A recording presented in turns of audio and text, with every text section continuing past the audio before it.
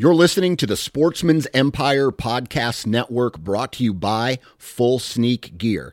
Check out their entire lineup at fullsneakgear.com.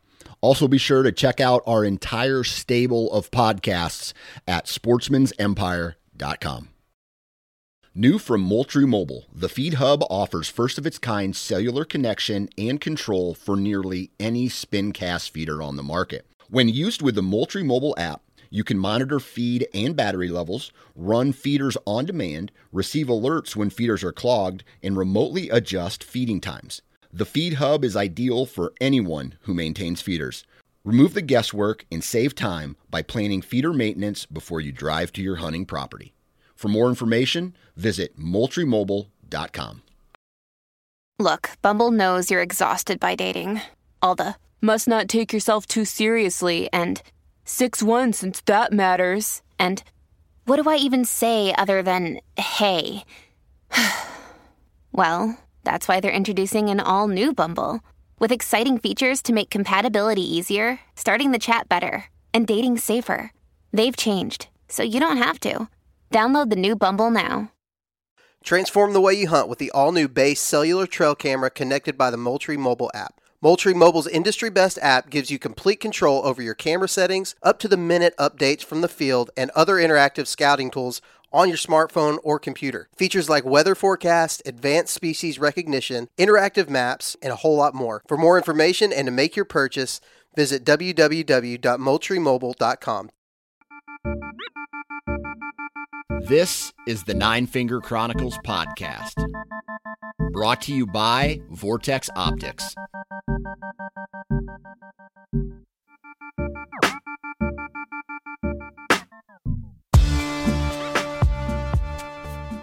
What's up, everybody? Welcome back to Vortex Weeks. We are ending this week with another great interview from someone who works over there at Vortex.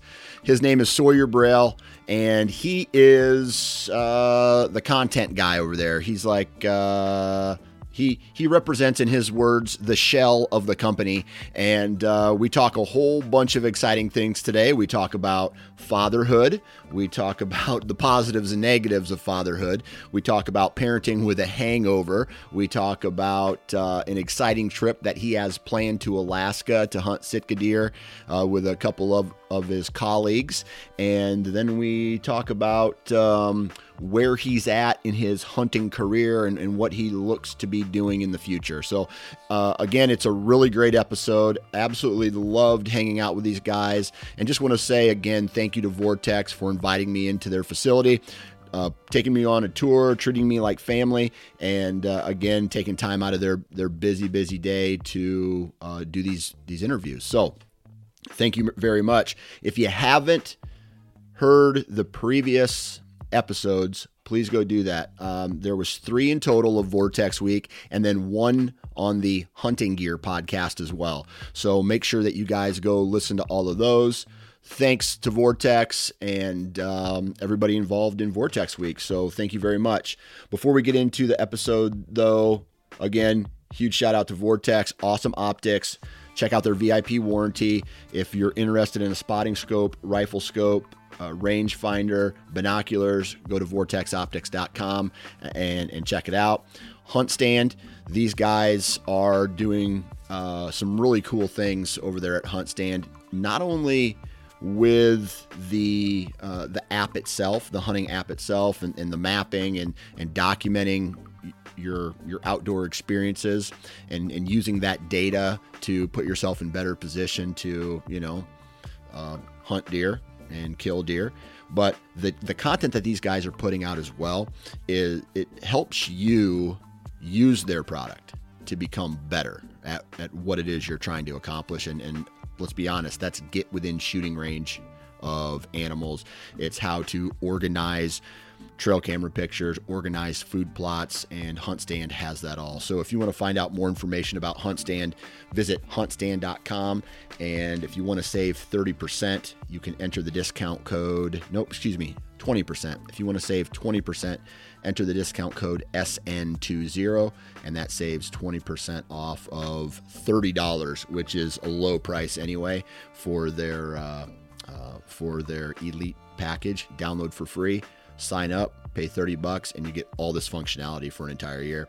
And then we have Wasp broadheads. I was shooting my bow. I haven't even put on field points from last year yet. I'm taking some of my older broadheads and I'm just going straight into broadheads this year.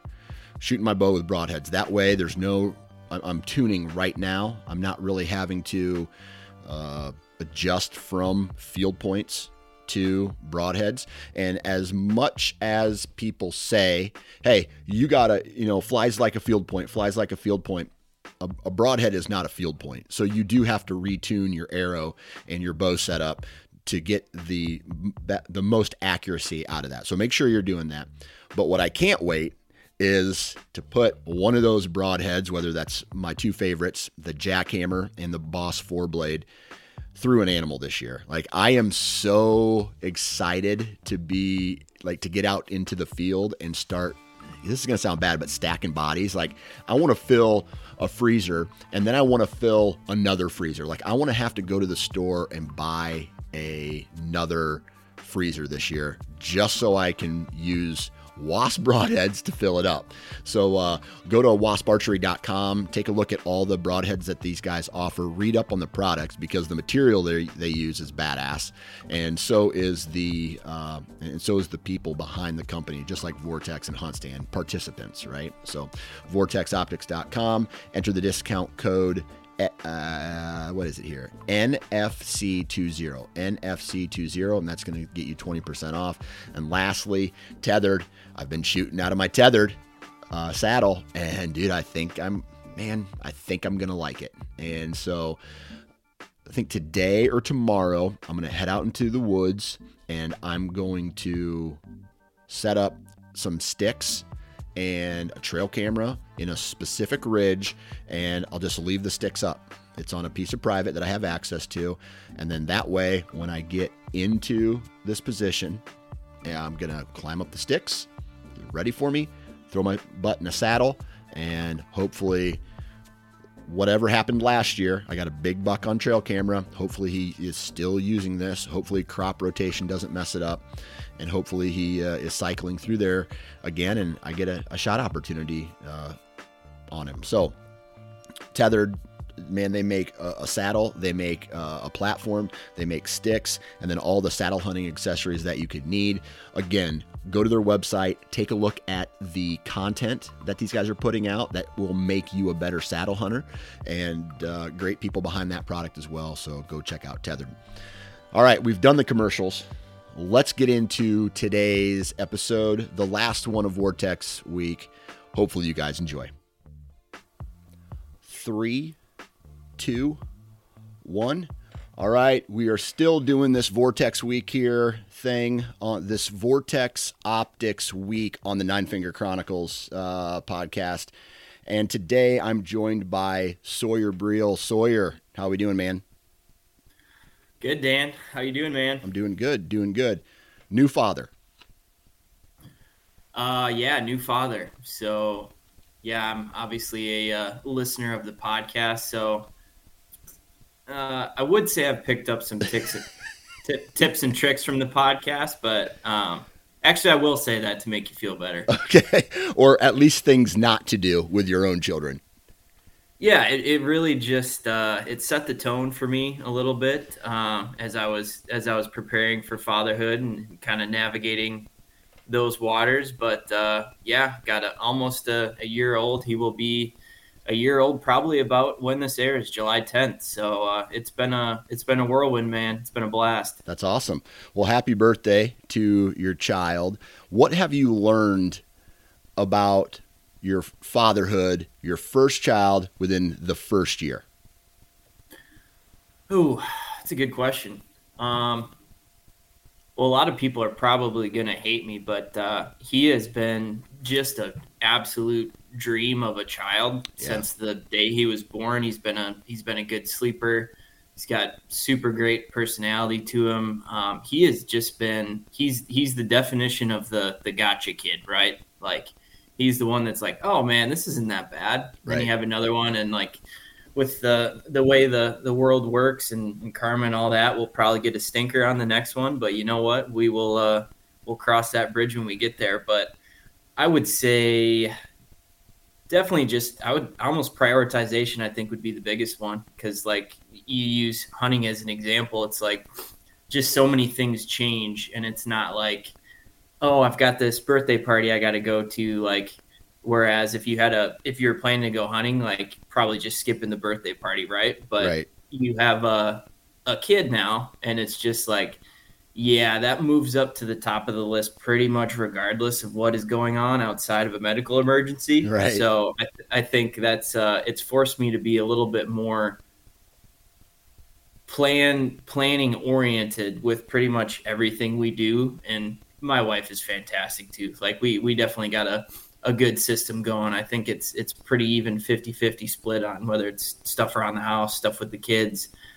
We still try to go out and rip it up whenever we can. Obviously the hangovers have become a little bit more severe.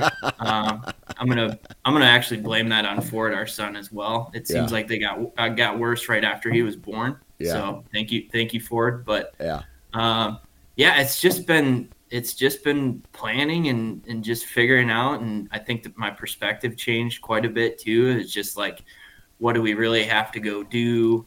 What's important, things like that. I think once you see that kid for the first time, it's just like a watershed moment of like, this is really all that matters now. Yep. So I think it's been good, man. I'm still here. I'm still alive. I haven't gained too much weight. Working on that, but yeah, it's been good, man. Yeah.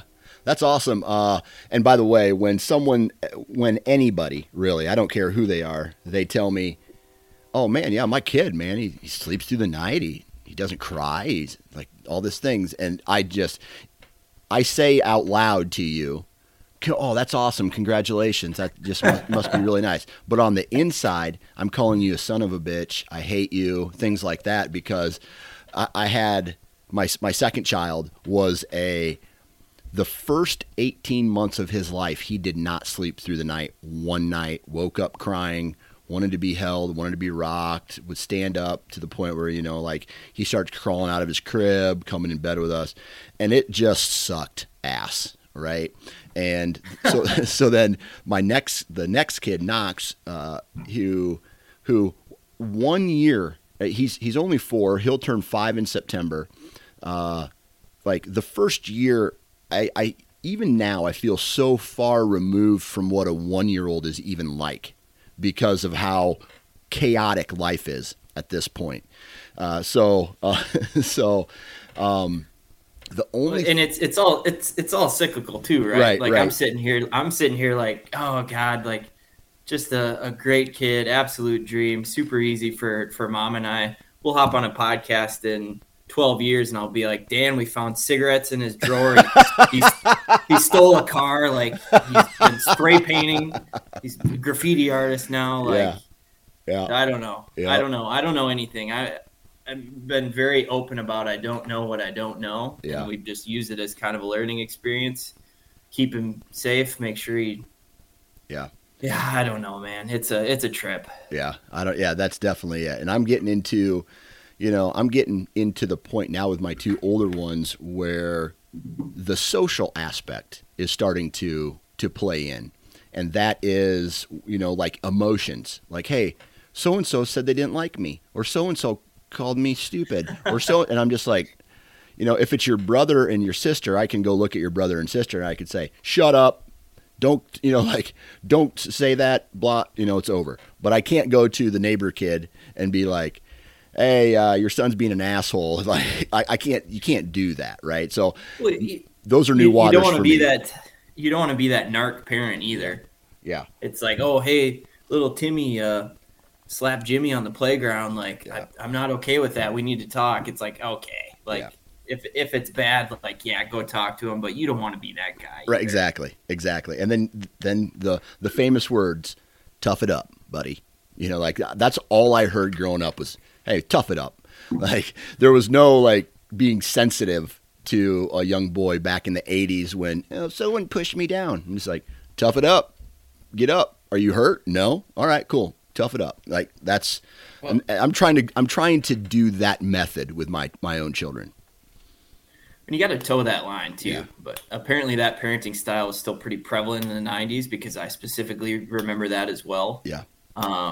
But yeah, it's tough waters to navigate with that. I can only imagine as he gets older, kind of figuring all that stuff out. Because like right now, like we went to a cookout Saturday and he went to bed at 6. Mom and Dad had a good old time. He woke up at 6 a.m. and we left. Yeah. Like even a year from now, like that's going to be completely different. So I think it's just figuring out how to make sure we still have fun and kind of keep him involved in that stuff. But obviously you put him first. So it's like, we're probably not going to do Beer Olympics next year, but we will do something else that's fun. Maybe we'll go to the zoo. Yeah. And mommy and daddy will bring a flask or something. But whenever you can get it in, you get it in. And man, I don't even know how long it's been since I've had an alcoholic beverage past 10 o'clock. Even this past weekend, man, I've been done, like in bed by 10 or done drinking by 10 for years.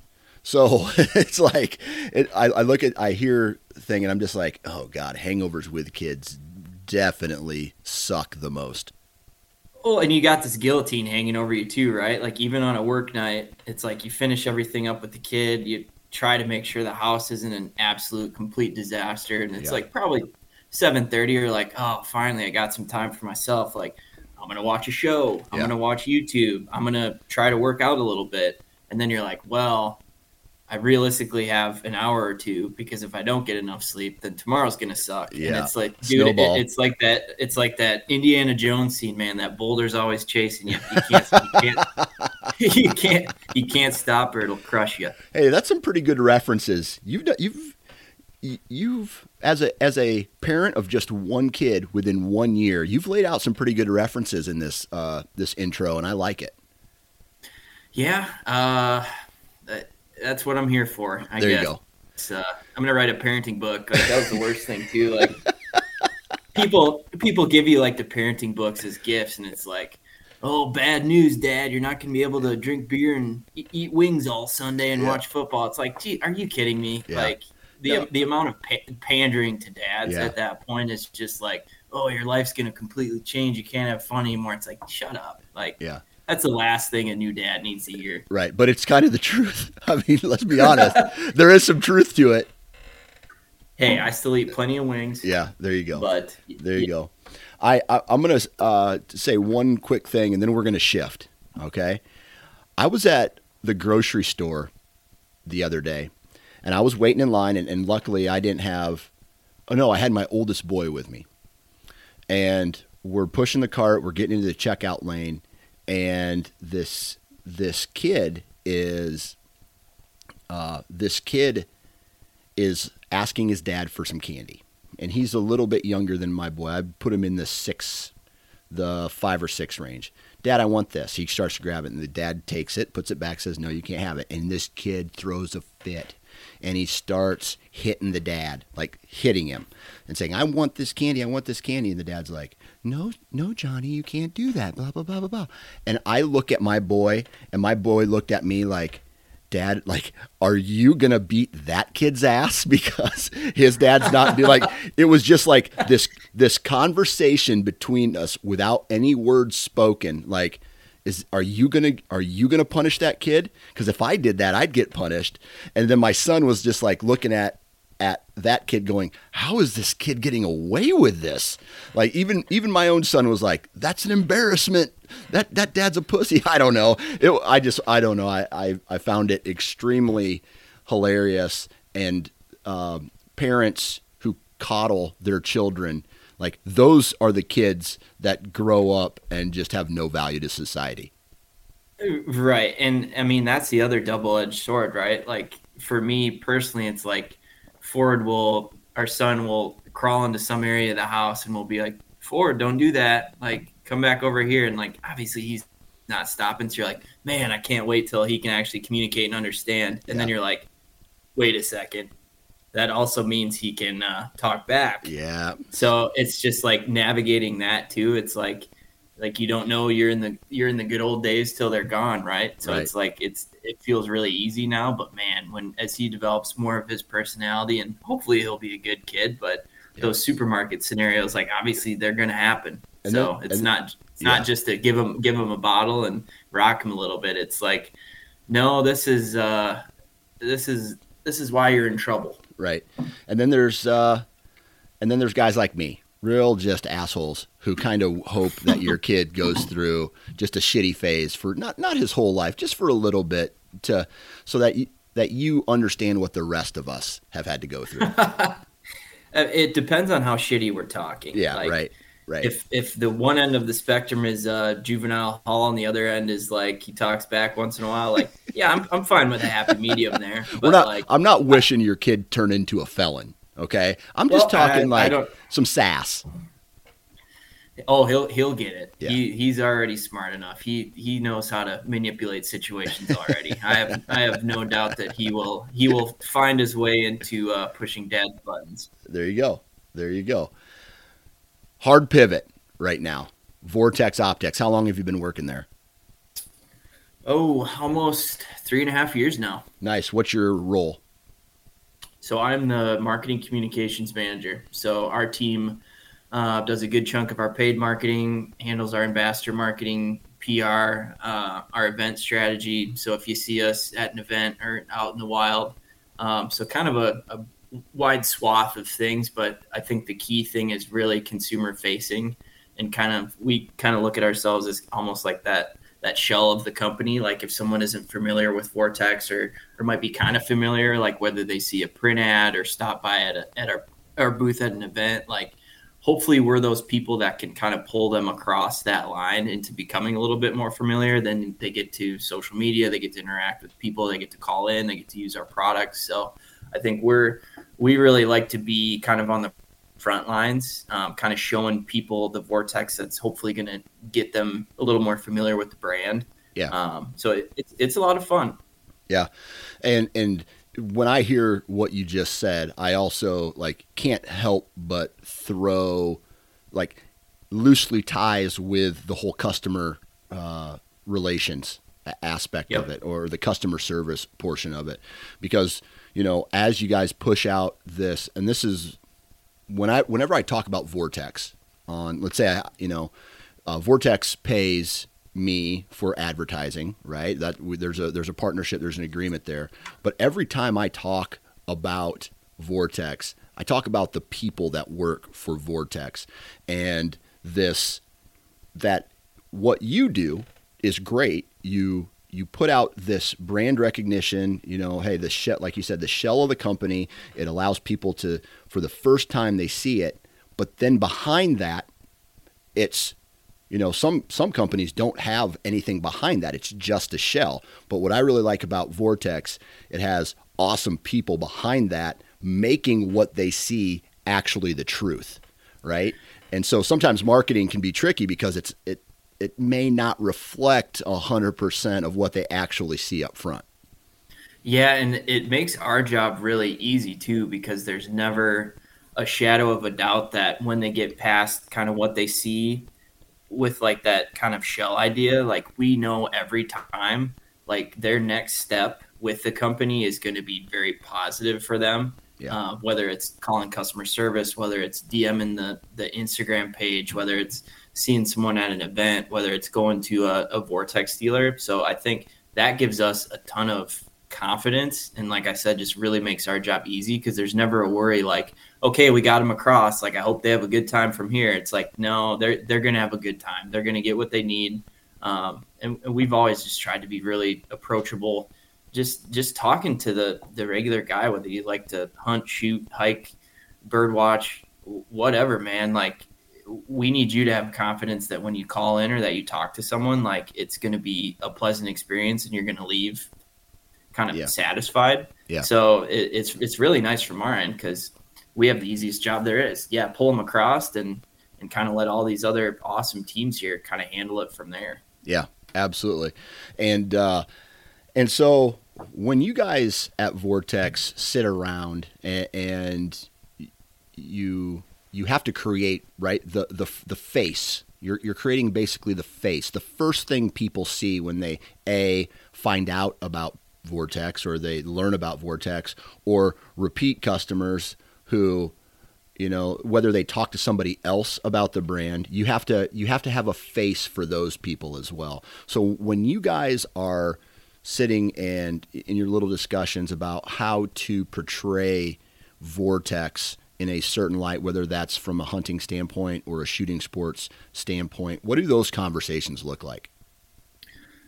I think really the big thing is figuring out kind of for that customer, like what's going to be most relevant for them at that next step. Like you're going to have expert level people, you're going to have someone who has never hunted in their life and is just asking just very basic, really good questions. So I think from there, it's making sure that their next destination makes sense from them.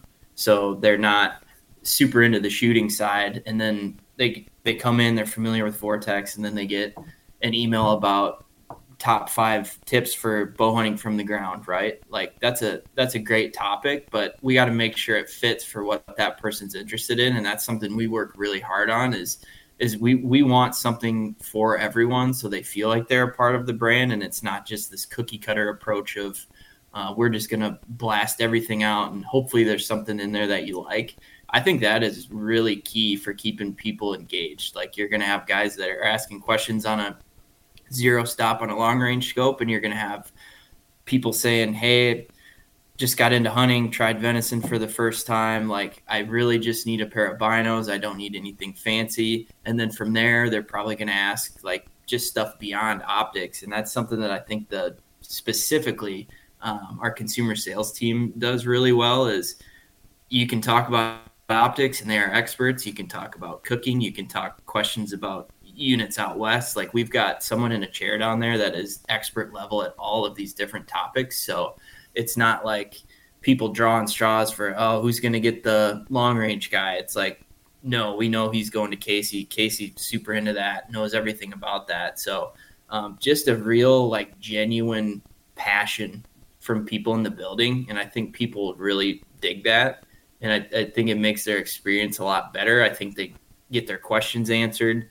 And conversation just kind of goes on from there, and they know they can call back, they know they can shoot a DM, shoot an email, and they're going to get what they need. So I think that's kind of the overall mantra. But again, just being super approachable. Like we're not too good to talk to anyone, right? It doesn't matter what your question is.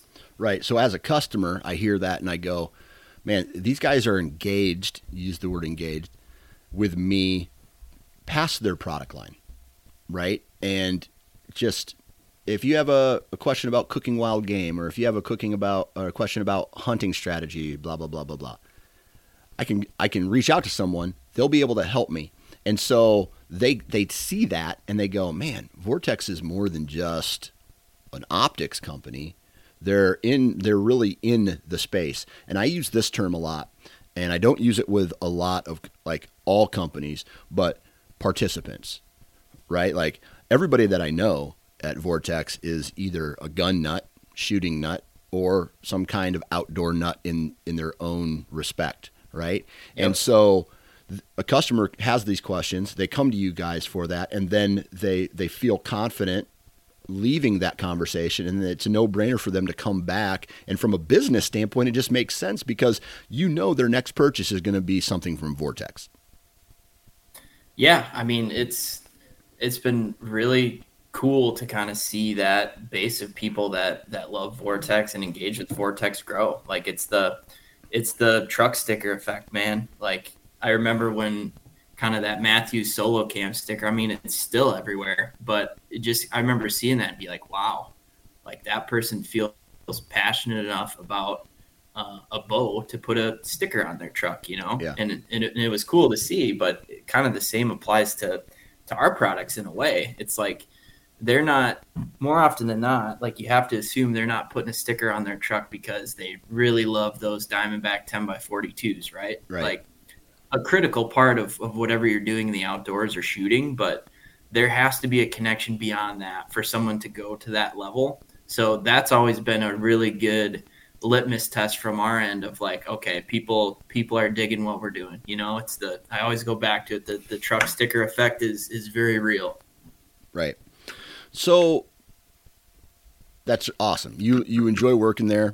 On the other podcast that I did with Eric and Mark, we talked about the culture at Vortex.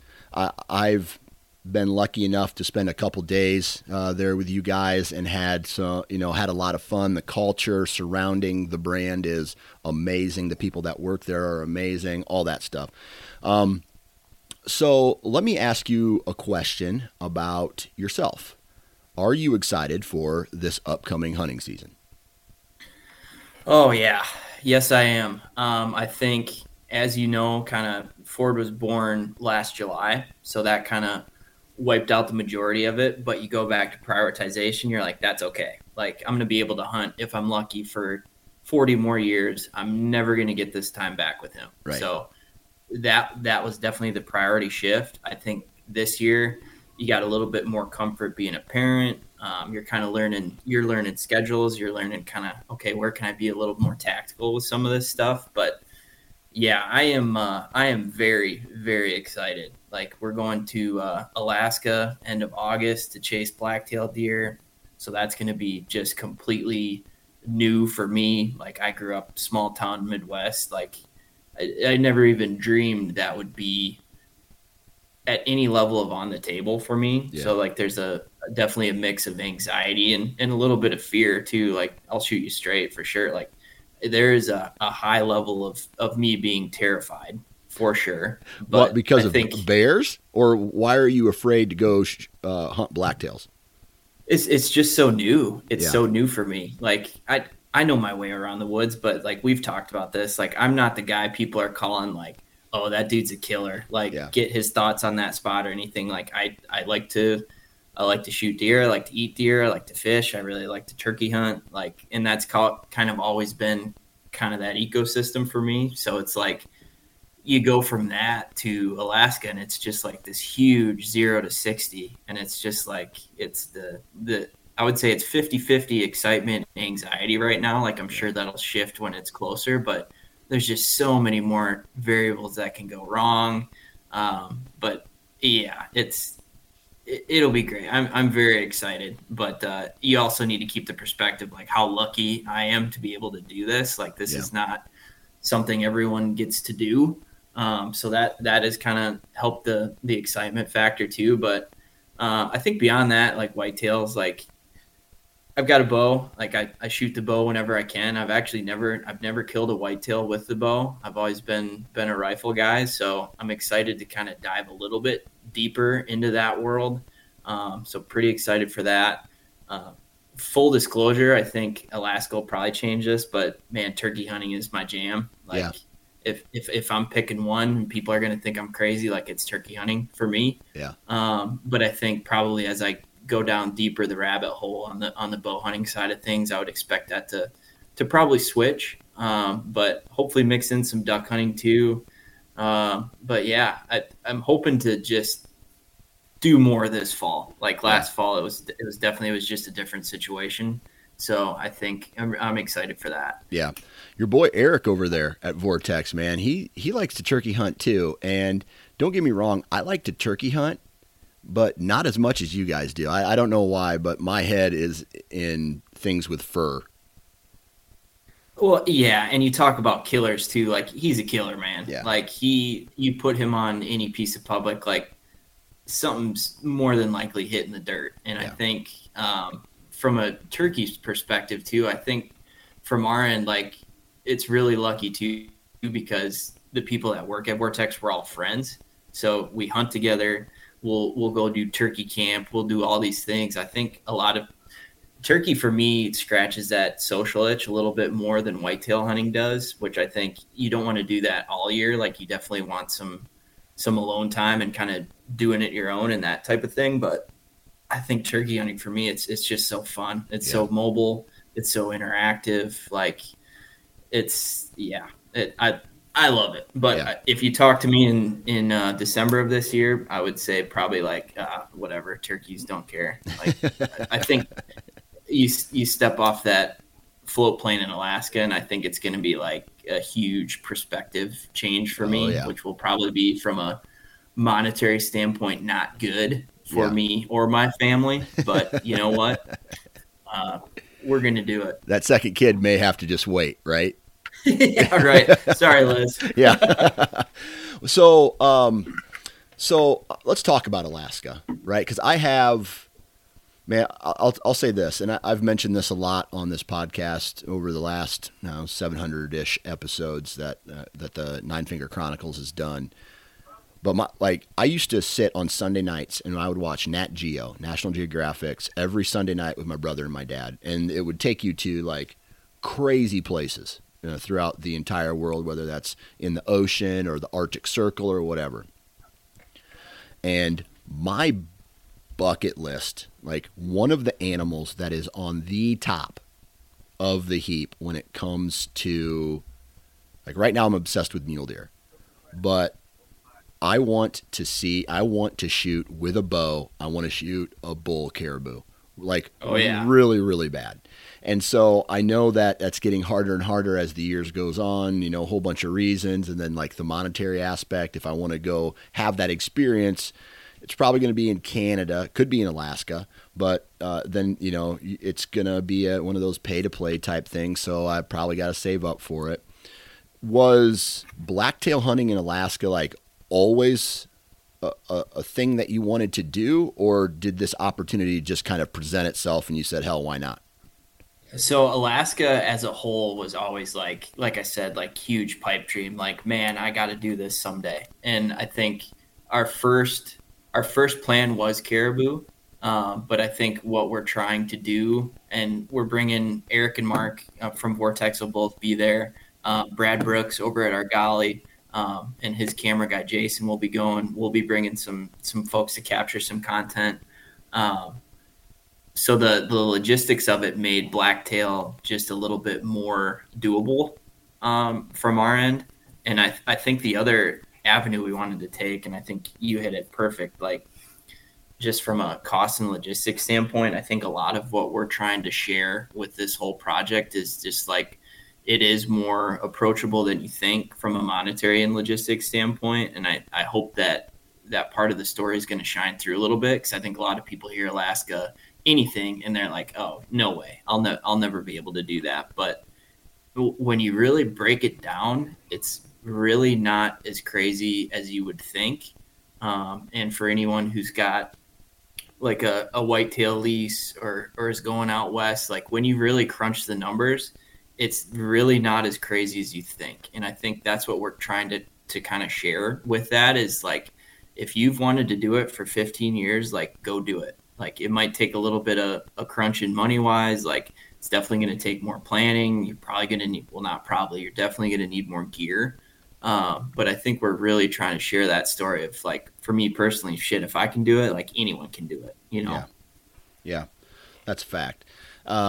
So talking about this logistics a little bit, what do you, obviously this isn't a Wisconsin rifle season hunt where you can get in your truck, drive down the road, get out, go sit in a tree stand, too cold, get back in the truck, go away. Like this sounds like it's there's going to be way more logistics, way more planning, way more prep. Have you talked with anybody already about what to expect when you're on this hunt? Yeah, so I think luckily, well, Mark's done the Alaska thing. He's been a great resource, and then Brad, who we're going with, has done the Alaska thing and the blacktail thing in Alaska. So I think it has just been a lot of brain dump, like asking a ton of questions, like shoot us straight, like what do we need to prepare for, and that type of thing. So I think that's been super helpful as well. But I mean, you can only prepare so much. I think, like I said, when you hop off that plane, it's gonna be real to a point. Like your instincts almost just kick in. You're like, all right, survive for 5 days. It's like it's total type 2 fun. Like, it's one of those things you look back on after and you're like, holy crap, like literally life changing. But during the trip, like, yeah, it's going to be difficult. It's going to be a grinder for sure. But I think mentally, I just got to keep that perspective. Like, you might get socked in by rain for 3 days. You might not leave your tent. Like, there's just so much uncertainty with the Alaska thing. Oh, and then you throw bears in, obviously. Yeah. Like, that's the underlying terror. Obviously, there's no shortage of bears where we're going. But I think that also makes it fun, you know? Yeah, absolutely. And this is on an island, right? This is your what island are you going to? Plan as of now is Kodiak. Okay, Kodiak. So that is this ultimate like whenever I used to watch the Outdoor Network or, you know, these big hunting expeditions, like one of them that always stood out was this Kodiak Island. There's so much, I guess you want to call it mystique around this place from what you've experienced, you know, because if you're like me, you know this trip's coming. You're sitting here and you're just like, do you find yourself daydreaming about it? Oh, absolutely. And I think, I mean, all the time. And I think, but you've also got that other edge of the sword of that anxiety. Like, you get home and you're tired. It's like, man, I should really throw the pack on and ruck a couple miles. I should do this. I should do this. And you got to kind of stay on it, because before you know it, you're a month out and it's just like, holy shit. Yeah. Like, did I do enough? Am I prepared? Like, do I have the gear that I need? Yeah. Is it back ordered? Like, how are we going to navigate some of that stuff? But yeah, the daydreaming thing is very, very real. I think even just from a landscape perspective, like, it's just something I've never seen. So it's going to be wild. Yeah. Well, that's awesome, man. I'm pretty jacked for that. When is that trip? So that'll be essentially the last week in August. Okay. Last week in August. And what is there, like, what's the story with the blacktail up there that far north in August? Is it going to be, you know, obviously the weather is going to be way different than in August here in the Midwest, but are they going to be rutting? Are they going to be like just chilling? Like, where along in this, you know, we talk about the whitetails, pre-rut, rut, post-rut, blah, blah, blah. Right. What are these deer going to be doing that time of year on this island? So I guess what I've read and what I've learned is they're just a super wily creature by nature, can just literally disappear in the blink of an eye, hard to find, hard to stalk. To my knowledge, it's not going to be rut. I think August is a little bit different of a period to go hunt them. I think it can be a little bit overlooked. A lot of people go later in the fall to kind of get that rut experience a little bit more. So we'll be there a little bit earlier, hopefully avoid some human pressure and kind of catch them at a good time. But yeah, based on what I've heard with weather, it's expect the unexpected. Could be bluebird skies every day. It could be absolute nightmare rain every day. So I think there's just so many unknowns with the Alaska thing. You just got to literally prepare for everything. Yeah. Well, that's cool, man. I don't know. You're living out one of my fantasies, my friend. The hunt you're talking about? Or, well, I guess that and having one kid is a little bit of kind of a fantasy too these days. But I was just gonna say you gotta specify there, Dan. Right, right. The hunt, my friend, the hunt.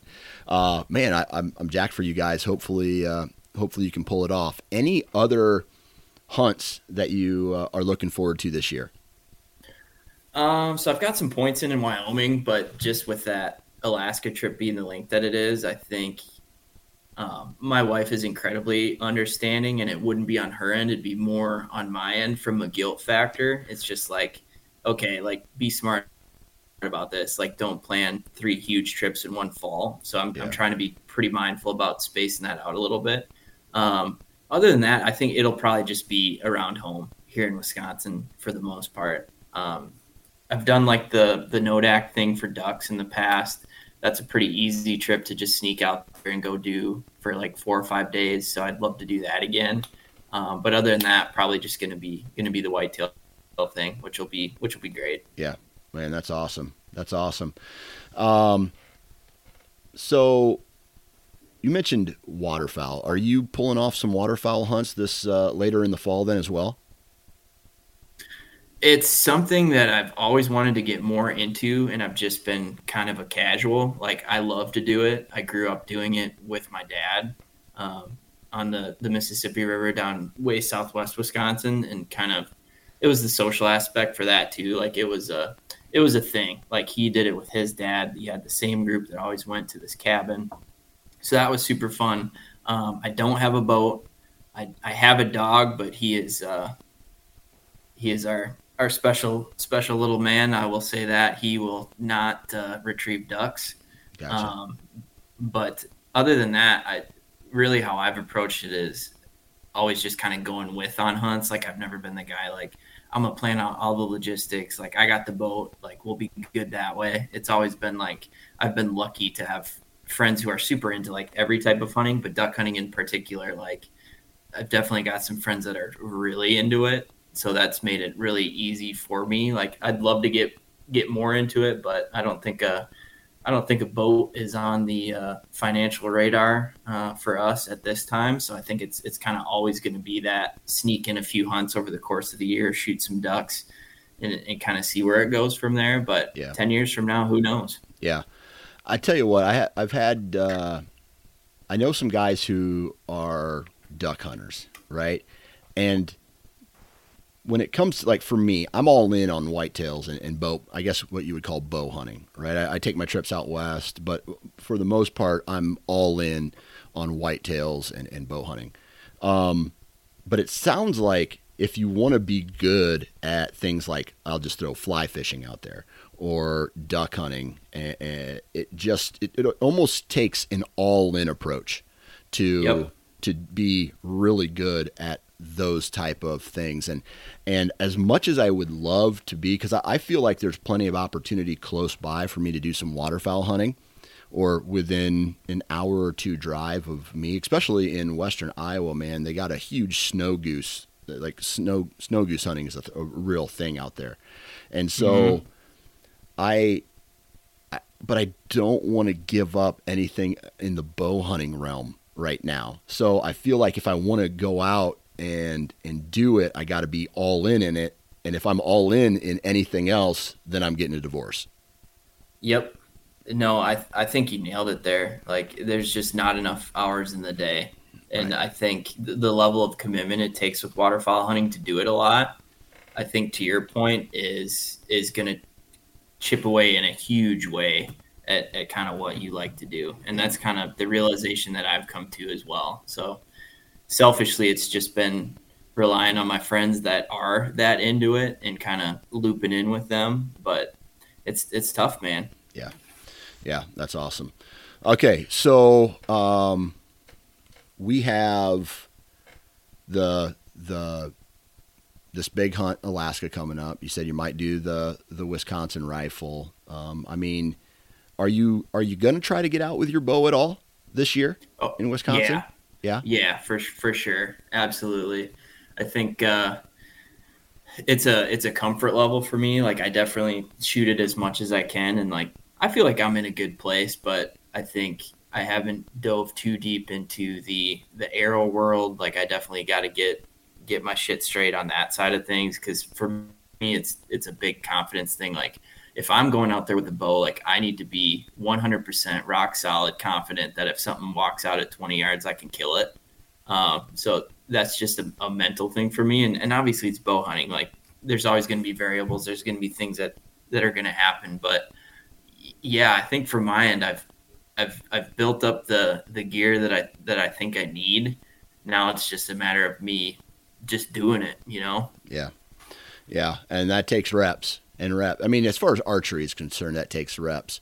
But you got Eric there who works with, like, I never really had a guy show me or really talk to me. Most of my stuff was on your own, right? You go out, you fail, and then, every once in a while you start to, the more you fail, the more you start to succeed because it's just hours in the field. Does it help having guys like Eric who, like, because Eric is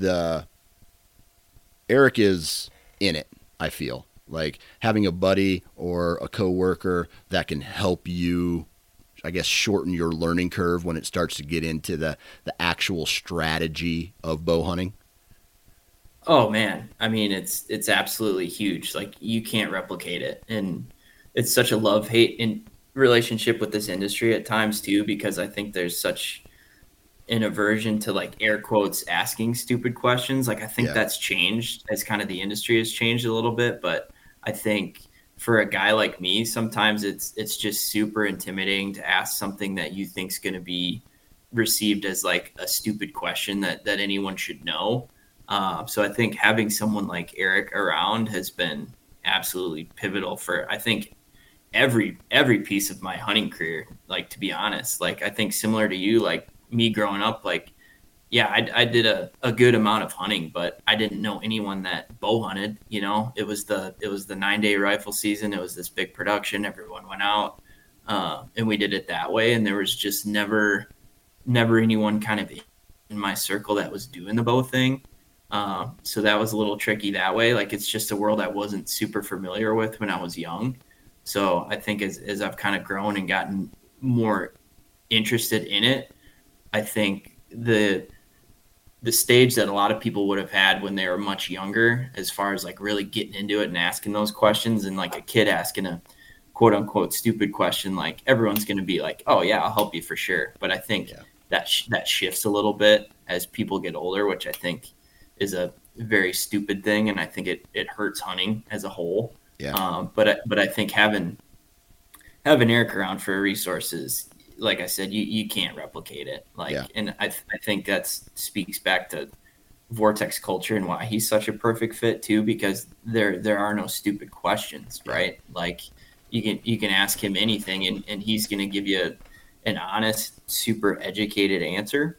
And you can kind of go from there, and you've always got that touch point. It's not just like, yeah, you've got your bow, like we'll talk in December. Like if you have questions, it's like, no, like call you from the tree stand, call you when you got a deer down. Like that's a lot of people at Vortex too. Yeah. Like Mark, Eric, Ryan, who you also talk to, like just the pool of resources is so incredible. And I mean, we've tried to harness that to the level of like really ramping up the Learn to Hunt program here at Vortex, because you've got so many people that are passionate.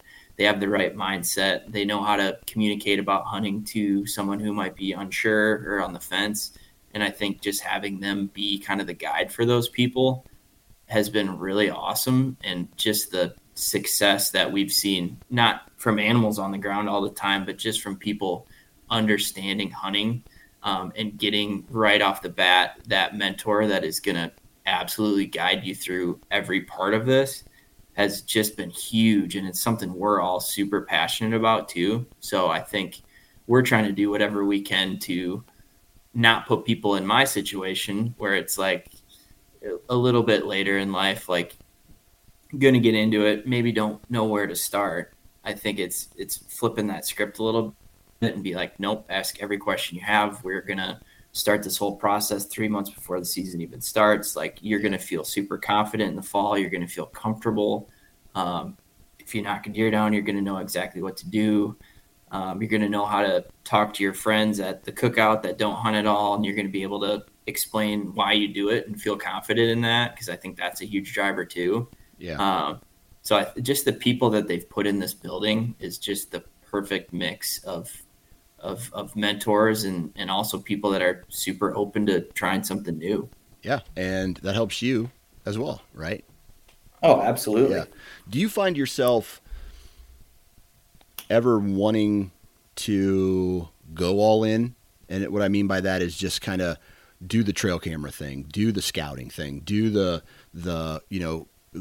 gear thing where you're really tweaking your bow. Like, do you ever see yourself going all in and, I guess, in this crazy world, identifying as a bow hunter?